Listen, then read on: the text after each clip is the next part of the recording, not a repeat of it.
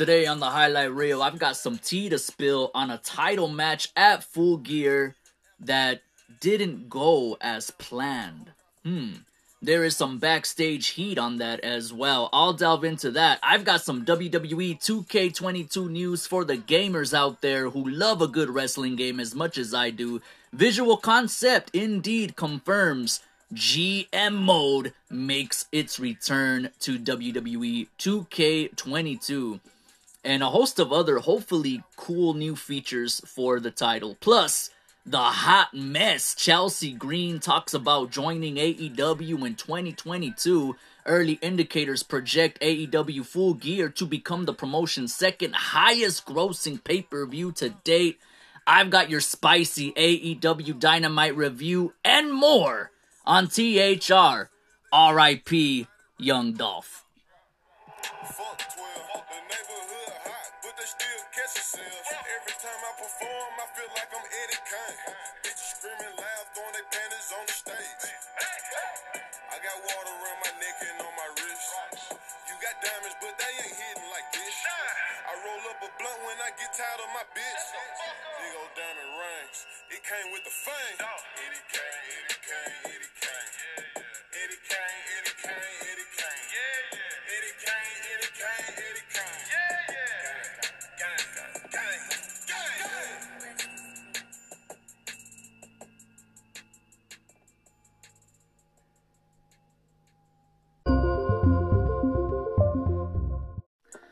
I gotta tell you, man, it seems like they only kill good rappers. I swear to God, they only ever kill the good rappers. You know what I mean? I got the news this morning that Young Dolph, he's one of the few rappers that I used to like, you know, and as far as modern rap goes, I mean, I'm a 90s kid, man. I grew up during the time of Pac and Biggie and Outkast, Andre 3000, Nas, Big L, you know, Big Pun. And when you grow up in an era like that, it's never gonna be topped. That's like the Attitude Era, but for hip-hop. You know what I mean? It's like, the Attitude Era is overrated in my opinion, but just using that as an analogy here. So it's hard for me to like the rap music today, or trap, or whatever they got going on now. I feel like at some point in the mid 2000s, they really started to change the game, you know, change the genre up. It was a lot, it's become a lot different. And then SoundCloud really took over, and you had all these weirdos from SoundCloud in the game. And they can't even really rap. Like when they do freestyles, you know, they sound sad, man. Like you can't even, it's cringe. You can't even listen to it or watch it, excuse me. But yeah, man, Young Dolph, that gelato record, Bulletproof and Thinking Out Loud, back to back, you know, in 2017, 2018. I was listening to all of that, and it was, you know, nice jams to bump when you're on your way to work and you're doing things, and he just had that voice for the music. You know, to me, a successful rapper, I'm gonna get into the wrestling stuff right now. I just gotta do this little speech for Young Dolph, because he is one of my favorite rappers right now, and he died yesterday, and I can't believe it. So R.I.P. to Young Dolph, man. I definitely appreciated his music. He had the voice for rap music. You know, to survive in rap music, you gotta have a certain voice, in my opinion. You know, because rap is not like any other genre of music. You know, where, for an example, if it's rock music, you know, it don't matter the kind of voice necessarily, as long as they play good, right? As long as they're good guitar players. And I mean, like, I'm a big Metallica fan, and I remember in the early 2000s, James Hetfield's voice was kind of not good, let's just say, during that Saint Anger.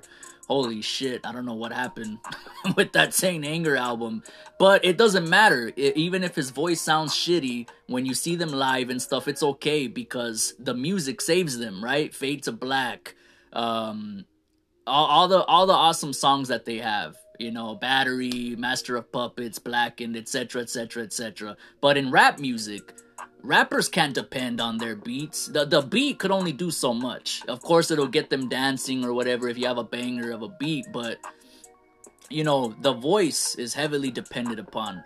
And guys like Young Dolph, he had that voice that keeps your attention, captures you and keeps your attention, and you believe what he's saying.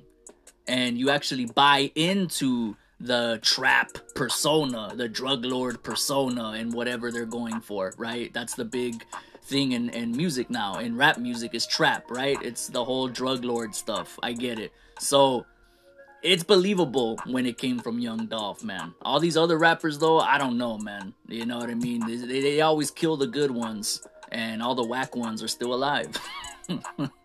I ain't gonna say no names. Anyway, AEW Dynamite popped off last night. It was an awesome show. I was gonna say amazing. It was amazing, but it was an awesome show. I enjoyed it from top to bottom. It was a lot of fun. I gotta tell you, man, AEW Dynamite, it doesn't feel like a 2-hour show. It feels like it goes by in an hour. You know, it's something to see. It's something to see. It reminds me of OG Lucha Underground. I remember Lucha Underground was an hour, but it flew by. They told so many good stories and really captured you, kept your attention. And AEW Dynamite feels like an episode of Lucha Underground. You know, even though it's 2 hours, it feels like it's 1 hour, and it flies by with all of these great storylines and great performances, great matches. Of course, Dynamite does not have the benefit of being edited, being a live show. So that's what makes it all the more impressive. Now, speaking of impressive, early estimations indicate AEW Full Gear 2021 is set to become the company's second highest grossing pay-per-view to date. Brandon Thurston reports that Full Gear 2021 is measuring at about 145,000 buys. This number is an early estimate reflecting all pay-per-view buys, whether they are worldwide, traditional, digital, live, or late. It is also noted that traditional cable and satellite distributors take longer to report their numbers. Additionally, late buy numbers will also affect final results. Reportedly, between pay-per-view, tickets, and merchandise, the event likely generated approximately $4 million. This is only behind All Out, which is believed to have generated more than $5 million, driven by an estimated 205,000 pay-per-view buys. It is also reported, however, that the estimated 145,000 worldwide pay-per-view buys would mean approximately $7 million total in revenue. Additionally, if merchandise sold at the venue was about, say, $15 per ticket sold, then that would mean an additional $150,000. Well deserved. I mean, y'all could, you know, receive my round of applause at any moment here. Well deserved, because this was an incredible show.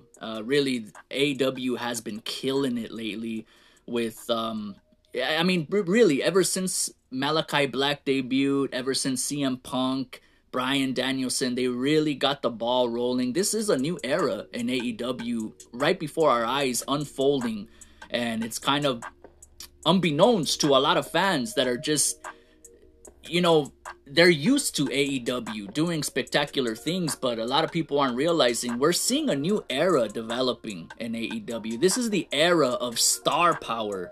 You know, let's be real. Let's be real for a second. As much as I love AEW, I'm a fanboy for sure. I won't even get offended if you call me an AEW mark. But at the very beginning, 2019, the company's inception, they didn't really have star power. Besides Chris Jericho, that was it. Jericho was it.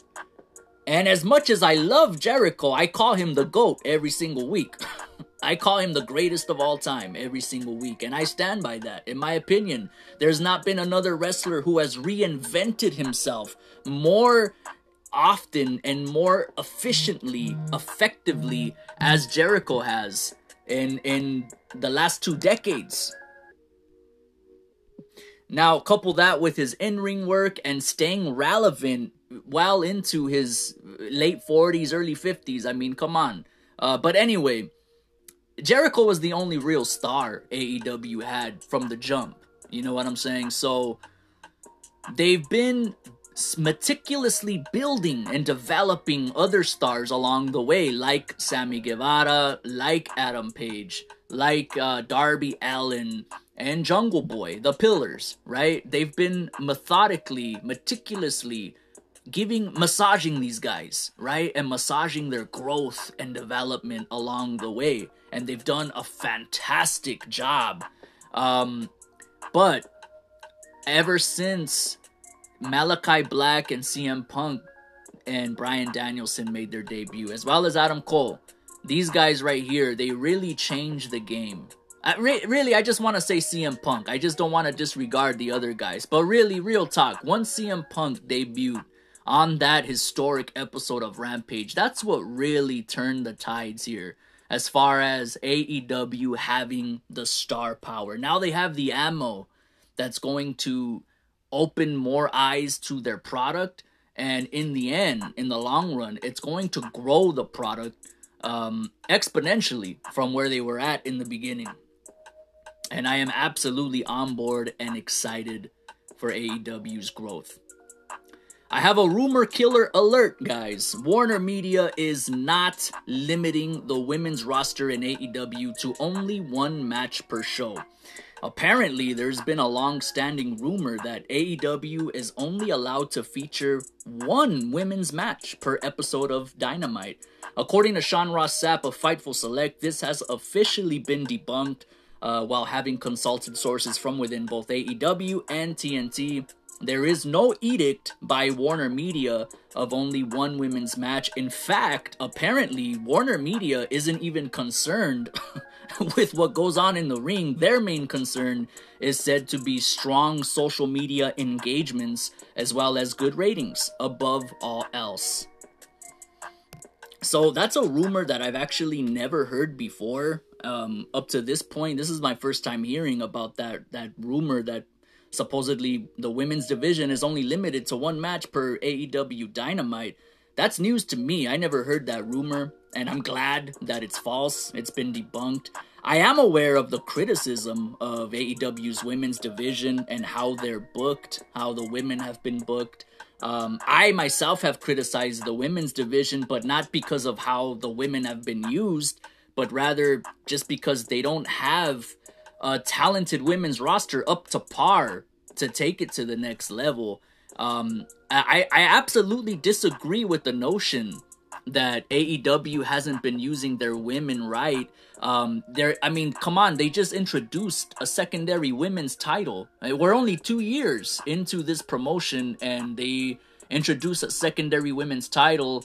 They have a tournament going on to determine the new TBS champion in the women's division.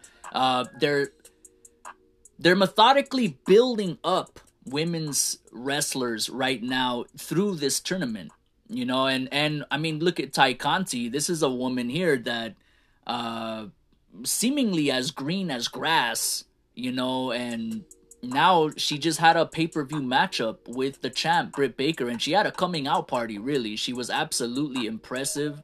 She was showcased, and not just in that pay-per-view matchup, but in the prior TV tapings. I don't know if it was Dynamite or Rampage where she had that tag team match, or she was all over the place. I said it. She really impressed me. I think AEW is doing a fantastic job and making an effort to develop their women's roster. I don't get the criticism there. I've criticized the women's roster not on AEW's part for how they're using them, just on the performers themselves, that they're not up to par, because they're not. When you look at WWE's women's roster, come on, man. Charlotte Flair, Bianca Belair, Asuka, you know what I'm saying? Sasha Banks, Bayley. I mean, the list goes on and on. Even Impact Wrestling, they got Deonna Purrazzo. That's all you need right there. You know, they got the Virtuosa. You know, NWA, they even have a nice women's roster. I like Allison Kay and Marty Bell. Marty Bell, I've had a crush on her since the Mae Young Women's Classic or whatever it was called on the WWE Network. ROH, Roxy, and all the... I'm just saying, AEW's women's roster, who do they got? Britt Baker, that's it. You know, and they're trying. They just brought in Ruby Soho. Chris Statlander has stepped her game up. But they've been laid to pastures. Thunder Rosa, she has a story to tell with Britt Baker. That's inevitable. But time is of the essence. We need to develop it. We need to build it. They need to let it simmer. They can't rush and just jump into the program just because she's the answer. You know, that's not how it works. To really capitalize and extract the juices out of your performers and out of your potential matchups, you got to build it. You got to season it up a little bit. Put a little salt, put a little pepper, put a little Goya, sazon, put a little... Yeah. You know what I'm saying? So that's all I got to say about that. And I'm glad that rumor was debunked, though, because if that were true, wow, that would be really fucked if that were true. Now, speaking of women's wrestling, when questioned about potentially joining AEW, Chelsea Green said, maybe 2022 is my year. Since being released by WWE in April, Green has popped up in Ring of Honor, Impact Wrestling, GCW, and other independent promotions. Speaking with Samira of WrestlingNews.co, Green would say, quote-unquote, "The only promotion I haven't done is AEW. I've done everything else, but has yet to step in the official AEW ring. I was at All In, the only female match on the card, but it's time to explore that option. It's something I haven't explored in the past 6 months. Maybe 2022 is my year." I actually really like Chelsea Green. I've seen her work a little bit, but I'm not impressed with her work in the ring as much as I'm impressed with her overall look and personality, and she just has a charm about her, man. She has a certain charisma. Like, she's not the best looking women's worker there is. I'm just to be real, but she just has a certain intangible charm about her. Like, it's her personality. She seems like the kind of girl that you could have a lot of fun with. You know what I mean? And I see that popping out of her face, out of her character, visually speaking. She just looks like she's a bundle of fun, a joy to be around. She gives me that aura. It emanates from the screen. I'm really putting her over right now because I don't mean to shit on her in-ring work. I'm just saying I'm not really impressed with her in-ring work. But I think that Chelsea Green has potential to, if nothing else, be a very good personality on a wrestling show like Dynamite or Rampage. I could totally see her stepping her game up in the ring as well. She can't be any more worse than Jade Cargill or somebody like that. You feel me? So Chelsea Green is an addition to the AEW women's roster that I would not mind seeing in the least. Let's get into the AEW Dynamite review, shall we? Dynamite opens up with the highlights of the epic Full Gear card last Saturday. We then cut to the backstage area where the Elite are having an awkward little meeting. Omega claims he hasn't watched the match back from Full Gear. The Elite lost the night. He actually congrats Hangman. He says he's got a lot of things he needs to fix and that he needs to change, but he can't do it here. And this seems to indicate that he is going to take a hiatus. And he says, so if I can count on you to hold the fort together, I'd really appreciate it, as he looks to his side. Adam Cole would say, I got you, cleaner. I got this. Don't worry. Kenny chuckles and says, sorry, I was talking about the Bucks. As the segment comes to a close. So that's some interesting story development there between Adam Cole and Kenny Omega. But quickly, I do want to touch on Kenny Omega's hiatus that he will be taking. And there ain't no telling how long Kenny Omega will be out of action. But I read that he will be undergoing several surgeries. As I mentioned in the last episode, Kenny Omega wrestled that title match with injured shoulders, guys. He's been, he's been facing bouts of vertigo since 2018. I myself have never experienced vertigo before, not that I can recall, but I know, judging by what I've heard about it, it's not fun at all. It's not a pleasant experience. So couple that with injured shoulders and a host of other nagging injuries that he's been holding off to be the ultimate workhorse for AEW. So this is a break well deserved. And you know, I've been saying that Tony Khan needs to hit the brakes on signing so many, you know, top talent. And you know what? I get it now. Like, I'm beginning to see, you know, like, Kenny Omega's going away. Jon Moxley is currently away. Ain't no telling when either of these guys will be back. And guess what? Nobody's gonna miss them. And I don't mean that, like, you know, nobody cares about them. What I'm saying is, they're completely fine being away because we have Bryan Danielson. We have CM Punk. We still have Adam Cole. We still have MJF, Jungle Boy, Sammy Guevara.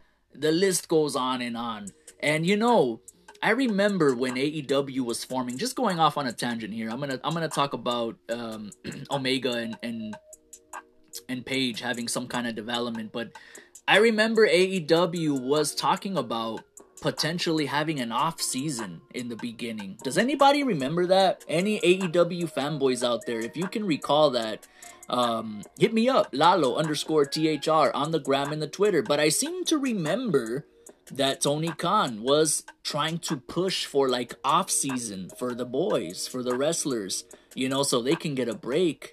And I always speculated on that. How would an off-season work in pro wrestling? It just doesn't make sense to me. It's not a legitimate sport. You know, it's not a legitimate sport, but wrestling is a very physical, hard... It's hard on your body. You know, it's a physical competition that's hard, or physical performance, I should say, that's very hard on your body. How in the world could an off-season logistically work in wrestling though? And I think we're getting the answer right before our eyes as Tony Khan is hiring so many people. That way the wrestlers that need the time off, like in Kenny Omega, like a Jon Moxley, and Adam Page for that matter, the champ, let's not forget he just took a hiatus as he was about to have a baby with his wife. So this is how it could work. You know, it'll be like a good portion of guys who take a well-deserved break when they need it, and they're gonna have plenty of guys to replace them in their wake. And that's why he's gobbling up so many talents, because this is how they're going to try to implement an off-season. It won't literally be an off-season, not for everybody, but for those handful of talents who will absolutely occasionally need their time off. It's gonna happen. They'll get it because there's plenty of other guys to fill the void. Adam Cole and Kenny Omega, they're gonna have an epic rivalry, guys. Whenever Kenny Omega returns, he's gonna be a monster babyface. I mean, a huge babyface, as well as Jon Moxley for that matter too. I have a feeling Jon Moxley will return much sooner than Kenny Omega. That's just speculation on my part, but either way, both of these guys are going to come back as big babyface, I think. I really think so. And a feud between Adam Cole as he takes over the Elite, and Kenny Omega as he perhaps reunites with Kota Ibushi. You know, what they call the Golden Lovers or whatever? The Golden Angels. I don't know much about it, but I read they were a tandem in Japan. There's a lot of things they can do, though. There's so many scenarios here. We got rumors of Kevin Owens and Sami Zayn potentially jumping ship to AEW. Kevin Owens and Sami Zayn could reunite with the Bucks and Adam Cole. Actually, the Bucks could stay with Kenny Omega as KO and Sami Zayn unite with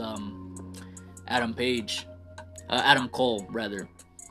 Yeah, that's a problem when all these guys' names are the same. I've been mixing up. We got Adam Page, Adam Cole. Yeah, I don't know. But it's interesting nonetheless. And I like that the show opened with kind of some clarity for Kenny Omega losing the championship, you know. That was a very good way to start the show. Hangman Adam Page, the brand new AEW World Champion, has a celebration ceremony as John Silver, flanked by the Dark Order, introduces Adam Page to a nice little pop from the Virginia crowd. The crowd begins with the "You deserve it" chants, and Page quickly corrects them, saying, I didn't deserve it. I effing earned it. And that's the ultimate line right there. I didn't deserve it. I earned it. Indeed. As Adam Page rallies the crowd proclaiming it National Cowboy Shit Day. But the moment he plugs the new #1 contender, Bryan Danielson, no time is wasted as Bryan Danielson comes marching to the ring. I love his theme song so much. I really do. The crowd goes off with the yes chants, and unbeknownst to them, it's about to go. Bryan is about to turn heel. As Bryan says, he's kind of disappointed his match is with Page instead of Kenny Omega. To which Page replied that he managed to beat Omega in less than 30 minutes, alluding to Bryan's time limit draw with Omega at Grand Slam in Arthur Ashe Stadium. Bryan says, "When I won the World Championship at WrestleMania, I wrestled the very next day." That was the full-blown heel turn right there, ladies and gentlemen. He actually mentioned WWE WrestleMania on AEW TV. That was like a big holy shit moment for me, personally, because I never thought I would hear any wrestler talk about WrestleMania on AEW. Obviously, WrestleMania is the biggest event in pro wrestling and definitely the biggest event in WWE. So that is crazy. They begin to tease wrestling. They begin to tease their match, potentially having a match there in Virginia. But much to the chagrin of the fans, Danielson will take on Evil Uno instead. And it makes sense for Bryan to go heel. Now that I think about it, I wasn't up for it in the beginning. That's another reason why I was salty about Miro losing that world title eliminator at Full Gear against Bryan Danielson, because I like Bryan as a babyface right now. I felt like it's kind of too soon to turn heel, but it makes sense because listen, Kenny Omega is gone and ain't no telling when he's gonna come back, so we have the American Dragon, Bryan Danielson, to fill in for him. I cannot talk today, guys. I don't know what's going on. I cannot talk today. I'm just mumbling and going terribly wrong with my words right now. I think I need to eat. But anyway, Bryan Danielson and Adam Page would have a little brawl. Of course, they would quickly be separated by the Dark Order goons. Adam Page is way too good to be associated with the Dark Order. I'm sorry. I know people like the Dark Order. I don't know. I just feel like he's way too good to be associated with them, But that's just me. Bryan Danielson takes on Evil Uno. Now, you want to know how good Bryan Danielson is? You really want to know? Bryan Danielson made Evil freaking Uno look like a world beater here. He made Bryan Danielson made Evil Uno look like $1 million in this match. And that's how freaking good Bryan Danielson is. And of course, the American Dragon picks up the victory via submission using a triangle choke. In the post-match, Bryan would be interviewed by Tony Schiavone. Bryan basically continues to solidify his heel turn here and says he's going to take out every member of the Dark Order and kick all their heads in, as he sets up a match between himself and Colt Cabana in Chicago next week. How many matches has Bryan Danielson won via submission now? I know he made Miro tap out. I believe he made... Who did he make? He made somebody tap out in the go-home show to Full Gear with a guillotine choke, I believe it was. Or something.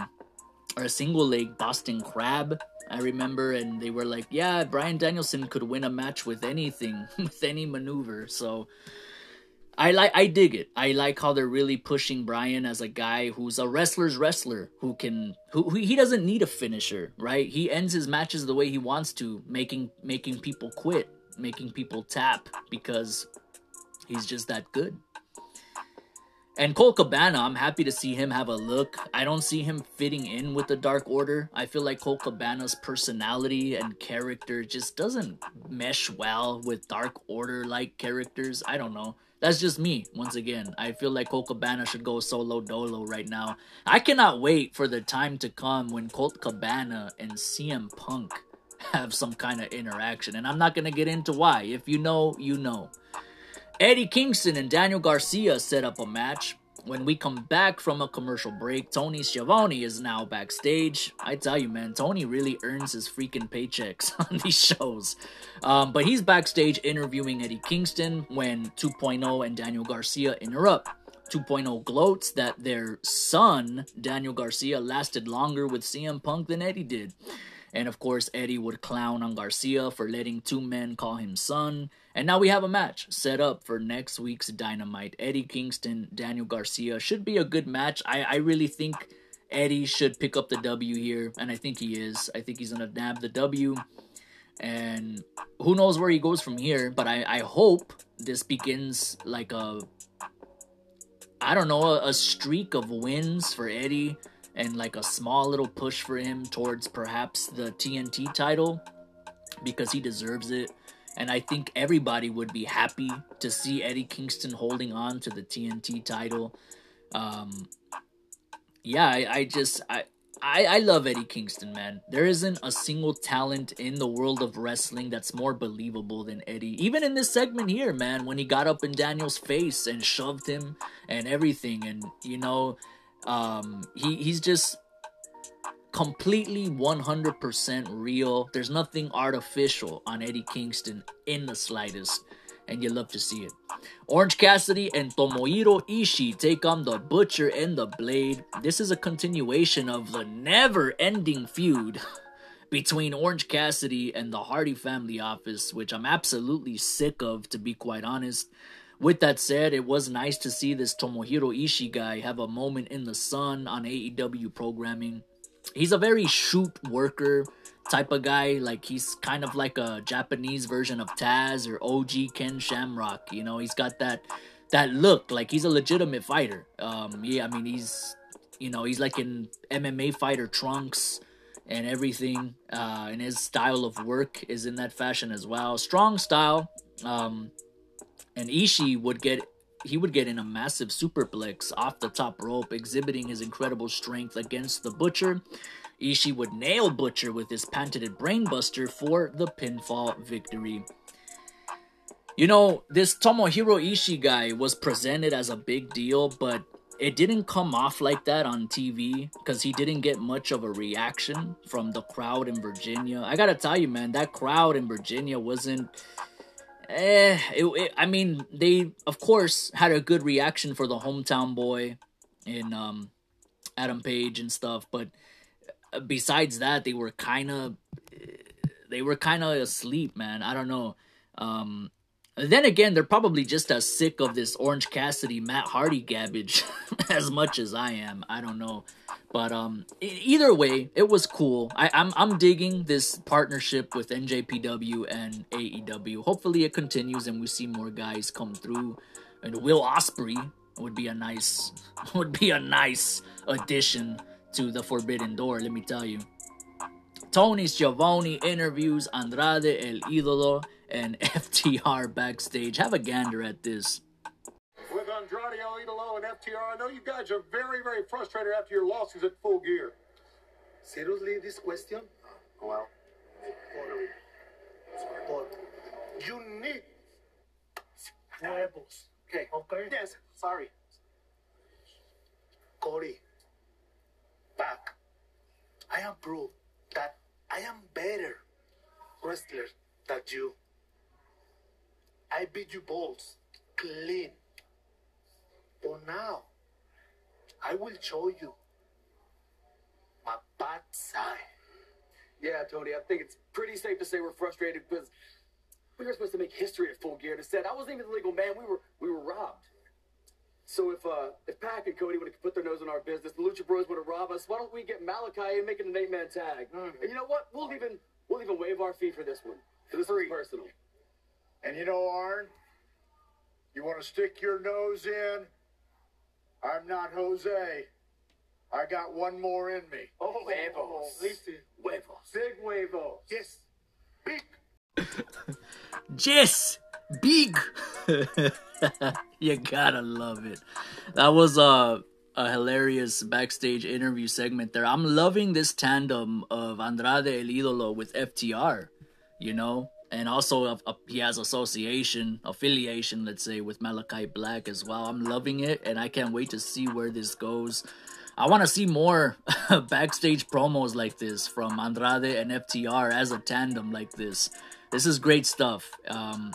So it's set, yeah, the 8-man tag featuring Andrade El Idolo, FTR, and Malachi Black taking on the Lucha Bros, Cody and Pac will take place on the taped Thanksgiving edition of Dynamite next week on the 24th.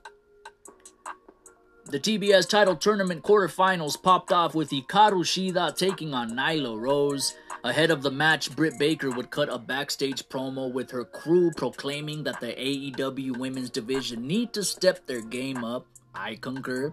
There is nobody else left for her to face at this point. They also build toward Jamie Hayter's quarterfinal matchup against Thunder Rosa. You know what? As far as Nyla Rose and Hikaru Shida, man, this was actually kind of a fun match. Dare I say it? And dare I say it, I'm totally digging Nyla Rose advancing in the tournament. Yeah, I said it. And you know, the match, it started off kind of choppy, kind of sloppy. They were, working, but it just looked a little sloppy in the beginning, but they really stepped their game up. I gotta say, Nyla Rose has improved tremendously. And that wicked spot she took, killing the freaking steel chair as she did a diving senton to Shida, who was seated on the chair, to the outside. Of course, Shida would get the hell out of dodge. Thank God. And Nyla flattens the steel chair. That was a great spot, a great visual, as Hikaru Shida then defends herself against a conniving Vicky Guerrero who tries to assault her with her own kendo stick that she comes out with as part of her entrance presentation. Shida would wail away on Vicky Guerrero with the kendo stick as we cut to commercial break. Upon returning from commercial break, this wasn't picture-in-picture, by the way, it is apparent that the native beast, Nyla Rose, had regained control of the match. Serena Deeb, once again laying low there at ringside within the crowd, makes her presence felt, once again causing shenanigans in a Shida matchup, continuing her rivalry, clipping Hikaru Shida's legs, to which Nyla would take advantage and tap her out with the muffler stretch submission hold. So now it's official, Nyla Rose will now take on the winner of Kris Statlander, Ruby Soho, in the semis. Now, I just want to go off on a tangent here. That muffler stretch submission hold. I love that submission, the way it looks and everything. Back in the day on the OG WWE SmackDown games on PlayStation, I used to spam that move, with Brock Lesnar. I would be Brock Lesnar, and instead of spamming German suplexes and stuff, I would spam that muffler stretch submission. Just because I like the way it looks. It just looks sick.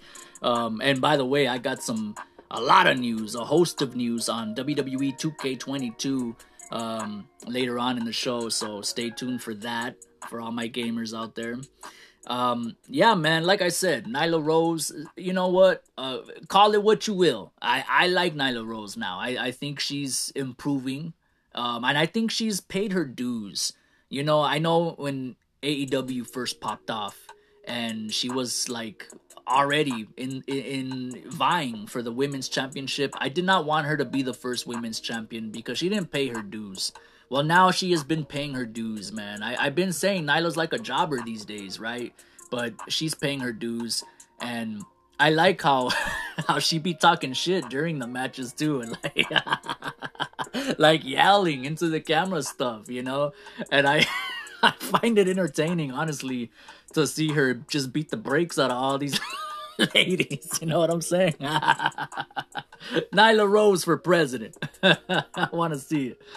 MJF cuts an in-ring promo, and he pretty much confirms what we all already know, that he's a wrestler who checks all the boxes, man. He's a good talker. He's got the look. He can go. He's the past, present, and future of pro wrestling daddy. He also confirms he has his eyes set on the AEW championship and exclaims that nobody is on his level. And all of a sudden, cult of personality hits. The crowd erupts for the first time, really, since the opening segment. The crowd starts chanting, "Holy shit," as CM Punk is face-to-face with MJF in the middle of the ring. The fans are chanting, holy shit.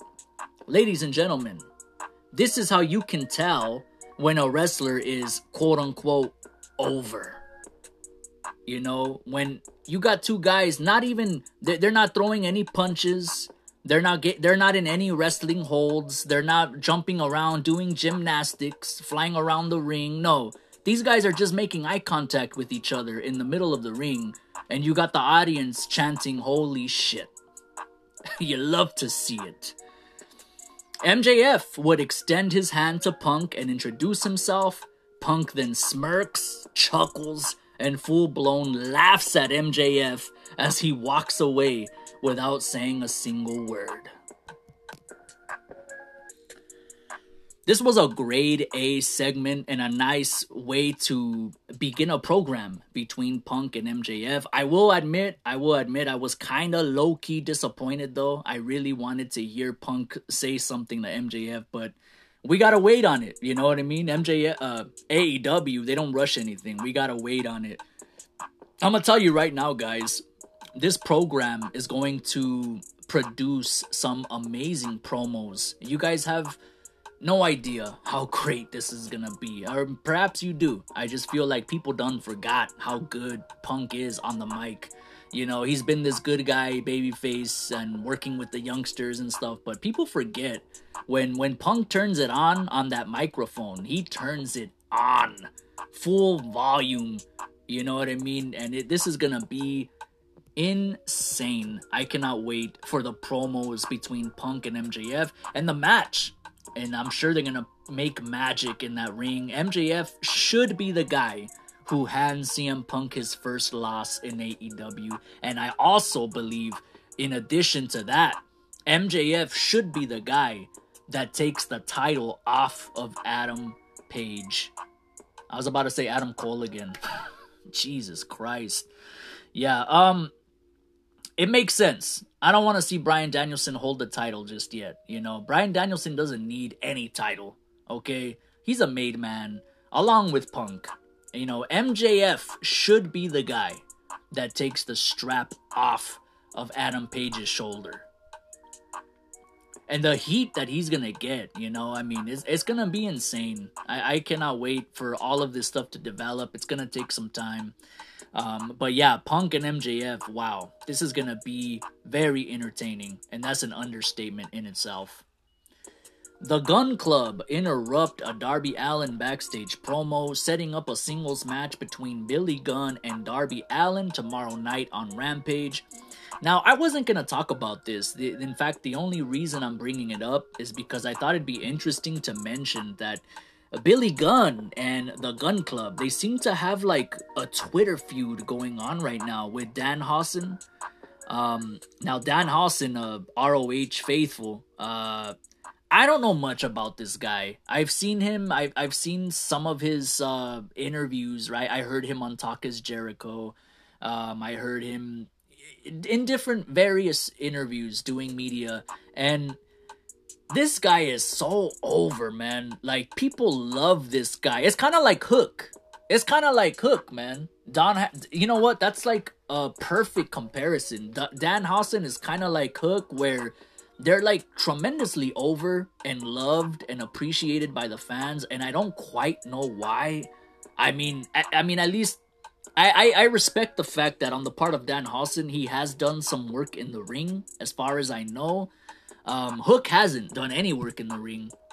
But yeah, these guys are both just inexplicably adored. I get it on the part of Dan Hawson. I guess it's for his character. He's got a very, let's just say, unique character. But I'm wondering if perhaps Darby Allin and Billy Gunn, in their match, perhaps this could be an entryway for Dan Hawson to debut on AEW. I've been seeing the signs in the audience. Guys, there was a big Dan Hawson sign at Full Gear. I've been seeing the signed Dan Hawson signs at AEW live events. So I'm not going to say it's inevitable that Dan Hawson is going to make a debut with AEW, cross through the forbidden door, but it does seem like it's like peanut butter and jelly. You know, Danhausen would fit right into the mold with AEW. I mean, even if he's just a guy that does skits and does promos and sets up matches, perhaps, I don't know what he can do in the ring as far as his ring work. I don't know what he has to offer, but I know that he is an indelible character that people like. So in that respect, I wouldn't mind seeing Danhausen. I have expressed in the past that I don't really like Danhausen. I don't really get it, his shtick. But again, that's just me. You know, I'm not gonna sit here and my opinion isn't the be all end all at all whatsoever. You know, as you can hear today, I've been stammering and stuttering over my words. I can't even talk today. But yeah, I'm gonna watch this match and I'm gonna keep a close eye on it because it would be very cool if Danhausen does something with Darby Allin and Sting. You know, they all got painted faces. So there you have it. They're gonna be the painted faces team. Donnie Martin and Lio Rush take on the Acclaimed in tag action. Now, the highlight of Caster's rap diss this week is, "Hey Leo, you nothing but an amateur. In fact, I think I like you better as a manager." Now, this is a very, very good line because, in case you don't know, Lio Rush was booked as a manager in WWE at one point. Hard to believe it, but he was the mouthpiece for Bobby Lashley. And I think that act lasted for like about a year, if I'm not mistaken. I know it was before the big Lana, Bobby Lashley, Miro love triangle angle that they did. It was like right before that. Lio Rush was the mouthpiece for Bobby Lashley, which was really bizarre because, again, you see how Lio performs in the ring. Now, watching Lio Rush work a match, should this guy be managing when he could work like that? No, not at all. He should not be a manager. He should be wrestling because he's freaking amazing. He's a talented guy. He has no business being a mouthpiece for anybody. He's not even that, I mean, he's okay on the microphone, but not like to the level to be a manager, a mouthpiece, like a Paul Heyman or you know what I mean? Something like that. It's not on that level. Now in the ring, Lio Rush is on several different levels as both Bowens and Caster would get dropped hard for their troubles as Lio and Dante shot out the ring like speeding bullets before the bell even rang. Lio Rush ultimately picks up the pinfall victory using a frog splash off the top rope, getting tremendous height. In the post-match, Team Taz continued their request for Dante Martin to join their stable. Now, Ricky Starks was on the mic, and he's just gone full-blown with the 90s rock look. He's really running with, you know, the idea that he's like a young Rock. There's been so many people on Reddit and Twitter and social media comparing Ricky Starks to The Rock, a 1990s Rock, you know, and I don't get it at all. I really don't. I say that every week. I don't understand the Ricky Starks Rock comparisons. I mean, seeing him dressed up as Rock, I know it's the 25th anniversary or whatever of Rock's career, so that's a nice tribute, but I mean, he kind of looks like a young Rock, I suppose, way skinnier, but on the mic, he's nowhere near the level of The Rock on the stick. Nowhere near. Not even a hair. He you know, and that's not to say that Ricky Starks isn't charismatic. I'm not saying that Ricky Starks doesn't have charisma. I'm not saying that he doesn't have mic skills or ability to talk and cut a promo. I'm not saying that. So please, guys, don't misconstrue what I'm saying. All I'm saying is that The Rock and his charisma and mic promo cutting ability, whatever you want to call it, it's on a whole nother stratosphere, guys. Very few people are on that stratosphere. You know, it's The Rock and a very, very small handful of guys who can go toe-to-toe with The Rock. Ricky Starks is not one of them. And again, that's not to say that he's not charismatic. I got a lot of shit on Reddit. When I say in the AEW conversations during the live watch-alongs, right, of Dynamite and Rampage, I always say I don't understand Ricky Starks being compared to The Rock. I get downvoted to infinity. Nobody likes. And also Riho. Oh my god, you cannot say nothing about Riho on the AEW subreddit. Holy shit. I ain't gonna open that can of worms. But yeah, The Rock is on another level, man. Ricky Starks is great, don't get me wrong. He ain't even close to The Rock though. Let's come on. I don't know what people are saying, but nonetheless, I love this storyline with all these factions, all these teams trying to recruit Dante Martin. I think it's very, very cool to see this unfolding and where it goes. You know, maybe we'll have like a battle of factions for the services of Dante Martin. That would be really cool.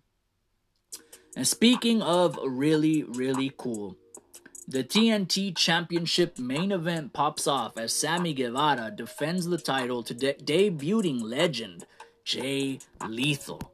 And I haven't watched Jay Lethal perform in such a long time, I forgot how fast he is.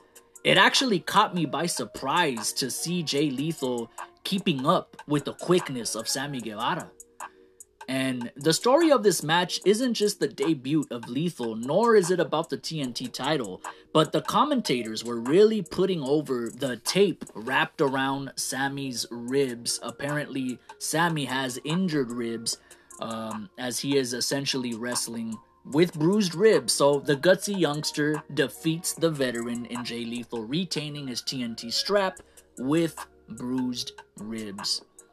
Sammy would connect the GTH for the pinfall victory. The show closes with the Inner Circle coming out to the ring and celebrating with their stablemate, and a classy handshake between Sammy Guevara and Jay Lethal as we go off the air.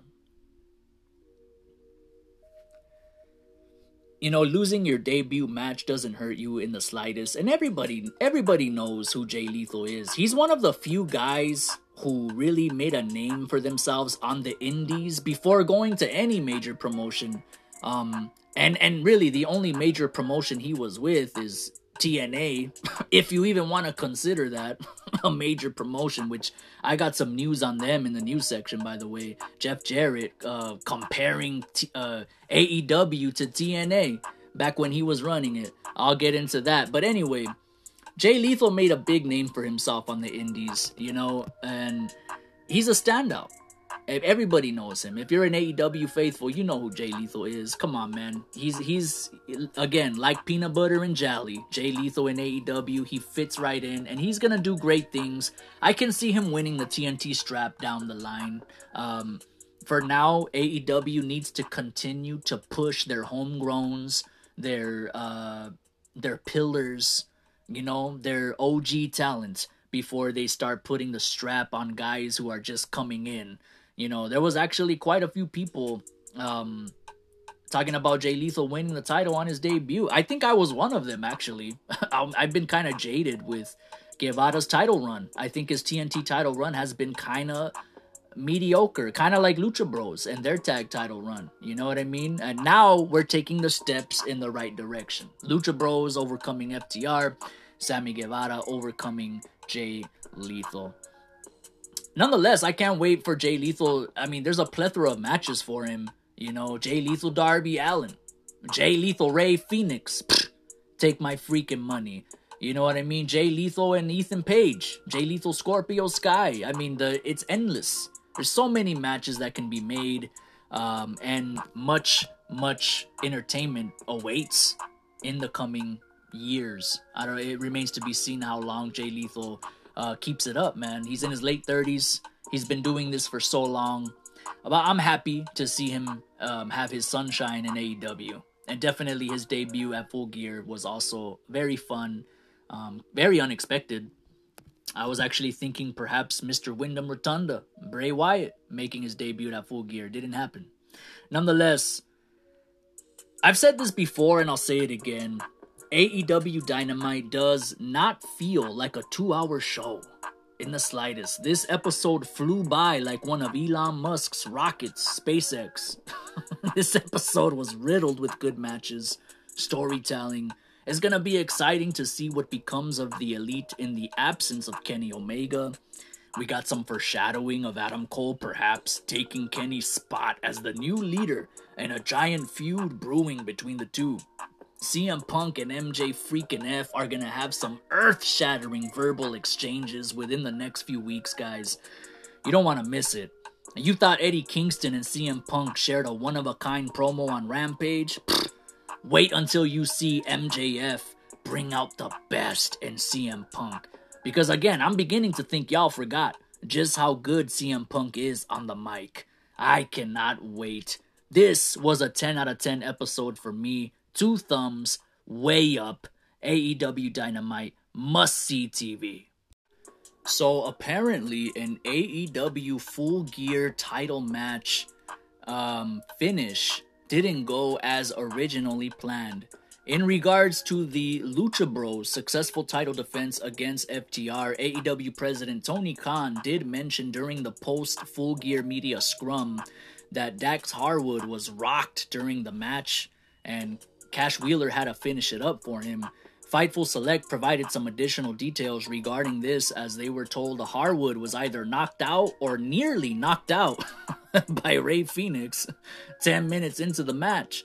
And as a result, Harwood was not able to work a good portion of the remainder of the matchup. Now, regarding Rey Fenix, who has been known to be a stiff worker in the past, it was said that some talent on the roster took issue with him not checking up on Harwood to see if he was okay after the match. The report pointed out how this wasn't considered major heat, but the talent we spoke to said it was common courtesy to check in. The original plan was for Harwood to be part of the finish, as he would be playing up that the illegal man got pinned. Wow, you know, guys, this right here, this story really is mind-blowing to me, because when I watched the Lucha Bros FTR match, it looked like business as usual to me. You know what I'm saying? I mean, besides the placement of the match, which I thought was a flaw, I didn't think that was a good placement for the match to follow that MJF Darby match, which turned out to be a freaking classic. But, oh, then again, perhaps that match exceeded everybody's expectations, not just mine. Maybe they didn't think it was gonna be that good. You know, that's why they put Lucha Bros and FTR there next. I don't know, but this story is crazy to me, because this match looked perfectly fine to me. It looked normal. I had no idea that Harwood was knocked out. I had no idea. And this shows you how true pros do their jobs. You know, these are true pros right here, because they carried on the match, and from an outsider like me looking in, it looked like a normal match. Any normal run-of-the-mill... freaking Lucha Bros matches are never normal run-of-the-mill matches, right? They do so many crazy freaking spots. But yeah, that is crazy. That is crazy. I'm actually going to rewatch this match. I'm going to go back and rewatch it to see where the knockout happened, or where he was, I don't know if he was knocked out, but I guess they mean like where he got dazed, where he got buzzed. I don't know. I got to see. That's disappointing on the part of Rey Fenix to not check up on the guys after the match. I will concede that, because, you know, that's tradition in pro wrestling. If you give somebody a potato, or you legitimately hurt someone on accident, you gotta roll with them at the end, backstage, you know, and make sure they're okay, apologize, you know, hey, I got caught up, bro. I got caught up. But no, apparently Phoenix did not check up on Dax. And I don't know, I think it's customary for opponents to then shake hands backstage and kind of go over their match and stuff. So in a way, I kind of feel like this story might trying to stir some shit up. I find it hard to believe that Lucha Bros didn't interact with FTR at all anymore after it was said and done. I don't know. But yeah, that's disappointing if true, let's just say, on the part of Rey Fenix, who is easily the best high-flying luchador in the world right now. Easily. I'm telling you right now. That guy is insane. And Pentagon is just such an indelible act himself. So, that is crazy. WWE Games and 2K officially confirmed GM mode for WWE 2K22. Hot off the presses this morning, folks. we have some major confirmations from the horse's mouth regarding WWE 2K22. Long awaited 2K22, I should say. Here are the following features confirmed via the hit list featured in the reveal video, which you can YouTube. WWE 2K22 hit list includes a redesigned gameplay engine, new controls, stunning graphics, immersive presentation, new WWE 2K showcase, My GM mode, My Faction, My Rise, Universe mode, and of course, Creation Suite. As per visual concept, the most important change in WWE 2K22 is in the engine itself. Visual Concepts redesigned the gameplay and animation engine from the ground up to make every dive, kick out, and finisher feel as real as if players were sitting ringside at WrestleMania. As soon as players pick up the controller, they'll feel the difference. The updated and incredible intuitive control scheme hits different this year, configured to ensure that players have more control over every move in every situation. WWE 2K22 is easy to pick up and play while still allowing for high skill expression. There's also a new WWE 2K showcase mode where players can take a walk down memory lane and relive legendary WWE superstars' most iconic matches and moments. And what we've all been waiting for, ladies and gentlemen, My GM. Players will be able to draft superstars, book matches, manage contracts, and prove they have what it takes to run the most successful brand in sports entertainment. Now, all this stuff sounds amazing in theory, but it's the execution that counts. So, oh my God, let's hope, let's pray, y'all. And any gamers listening to this, let's pray, say a prayer with me that this game turns out to be decent, because it's been a long time since we've had a decent wrestling game. For me, I gotta be honest, for me, the last good wrestling game, in my opinion, was SmackDown vs. Raw 2006. Okay? I'm gonna tell you right now, that's the last wrestling game that I personally had a lot of fun with. Everything after that, it was all downhill from there. I tried 2007. I didn't like how they slowed down the gameplay a little bit, and they introduced that ultimate control thing where you could walk around with your opponent on your shoulders. Those were cool theories, but in execution, I felt that the feature was too robotic, and it disabled you from having a quick-paced, like, indie type of matchup, you know? I don't know, man. To me, SVR 2006 was the perfect entry. I had the most fun with it. In fact, to this very day, SVR 06 is my favorite wrestling game of all time, even more so than No Mercy. That's probably because I had a glitched copy of No Mercy. I had the infamous glitched copy of WWF No Mercy. That just shows you my luck, because no matter what I did, my progress would eventually all be erased. There was, a certain few numbers of No Mercy copies that were released like that. Unfortunately, I got one of them.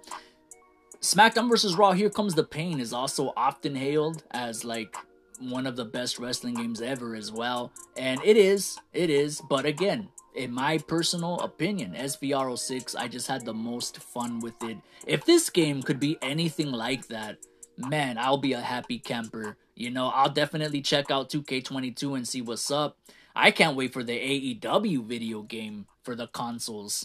That's also slated for a 2022 release date. Now, I don't think it's going to come out in March like this one. 2K22 is coming out in March of 2022. But for the AEW console game, if it is to have a 2022 release date, I do not think it'll be in the early portion of the year.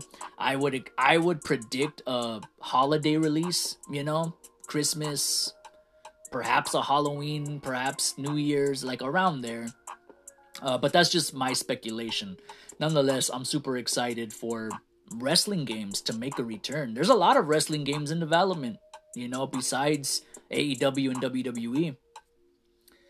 Jeff Jarrett compares AEW to TNA wrestling. Okay, Jeff Jarrett, along with his father, Jerry Jarrett, started TNA Wrestling back in 2002. At the time, wrestling was attempting to fill the void left by WCW and ECW no longer being in business. TNA Wrestling would eventually turn into Impact Wrestling, which is still going strong today. But it would never reach the heights that WCW once did, or the original TNA for that matter, from my vantage point. Now, All Elite Wrestling is in the number 2 position and is faring far better as a competitor to WWE than TNA Wrestling did in the 2000s. Speaking with Cage Side Seats' Shaquille Majori, Jeff Jarrett compared AEW to the company that he founded back in 2002, saying, quote-unquote, "The most simplistic is the alternative. The similarity is that the alternative, at the very end of the day, I truly believe, and I think Vince McMahon would agree with this, it's the best for business to always have an alternative. It's just what makes business go round. If you're the only game in town, you're not number 1 because there isn't a number 2. The timing when TNA started, coming off the Attitude Era, and the timing when AEW started are radically different worlds. Pre-social media world coming off the Attitude Era. When TBS and TNT canceled wrestling, I couldn't even get a phone call from a network. Fast forward, the big rights fees with NBC and Fox and Peacock situation and Sony around the world in India and all the different markets that have evolved. It's a completely different playing field of 2002 to 2019 in the launch period. The climate is completely different. The television ratings are completely different. When we started on a Saturday night on Spike TV in 05 or 06, not prime time, off prime, 11 Eastern, we were getting 700,000 or 800,000 viewers. On a Saturday night, late night prime, the numbers were different. It was a pre-streaming world, a pre-social media world. When you factor in all that, it's a completely different media market. So, is Jeff Jarrett trying to say that AEW has it easier? I don't know what he's saying here. Listen, TNA was actually a very fun wrestling promotion in the beginning. I didn't watch it in its 2002 days, in its inception, but I did watch it like in 2004 and 2005 is the earliest I seen it. And I thought it was really cool. I thought the X Division and the stuff they were doing there with guys like AJ Styles and Christopher Daniels, the Fallen Angel, right? Kazarian, all those cats. I thought it was really, really cool what they were doing. And I mean, he does have a point. I mean, the landscape of entertainment, of media, I should say, has changed. You know, back in the days, wrestling promotions couldn't really rely on social media or the internet as much. It wasn't as prominent. They had to rely strictly on TV. You know, back in those days, without TV, you were dead to rights. Whereas nowadays, you see so many indie promotions surviving just off of social media and YouTube, and you know what I mean? They have growth in that area. So I could kind of see Jeff Jarrett's point here. I think TNA, they really shouldn't have changed. They really shouldn't have been TNA. They went wrong right there from the jump, naming their promotion TNA. And I get it. I get what they were going for. You know, they like he said, they were just coming out of the Attitude Era. So Jeff Jarrett was trying to keep that Attitude Era flavor by naming his whole damn wrestling promotion TNA. You know, now of course they said it was called Total Nonstop Action Wrestling. But we all know TNA is tits and ass, okay? That's what it's associated with. When you hear TNA, you think tits and ass.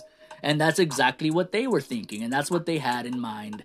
And so it's a clever marketing scheme if it's like 1995 or 1996, 97. But in 2002, that's a very outdated approach. And I think that was a huge misfire just with the name off the bat. Now, I know they tried to paint NWA as a part of their promotion, like affiliated with them. They used to be NWA TNA, I believe it was. So, you know, they knew what they were doing. You know what I mean? They knew what they were doing. So, And I think that when they brought in Hogan, of course, and Eric Bischoff, and Vince freaking Russo, I don't know, I guess Dixie Carter is responsible for these additions to the creative, and that definitely was not a step in the right direction. I mean, history is known to repeat itself. I don't know how, after what happened with WCW, I don't know how Dixie Carter or whoever was in charge thought it'd be a good idea to bring these gentlemen in. Now, I have a lot of respect for Eric Bischoff, but yeah, I felt that TNA was really cool as an alternative and as a unique entity in wrestling, not trying to be something else, which clearly in the later stages they were trying to like be WWE and WCW. They were just trying to be like them. They tried to compete with Raw by putting Impact on Monday nights, and that didn't even last like a whole ass month. I'm pretty sure that they moved it right back to Thursdays or wherever it was, like a week or two later. You know, I don't know how long it lasted on Mondays. They really banked on Hulk Hogan, right, appearing on Impact as to being a big ratings grab. What they didn't know is freaking WWE over here brought back Bret Hart, you know, to commence a feud between him and Vince McMahon that would culminate at WrestleMania. So they really shot themselves in the foot. That was you don't move your wrestling show prime time on a Monday night during WrestleMania season.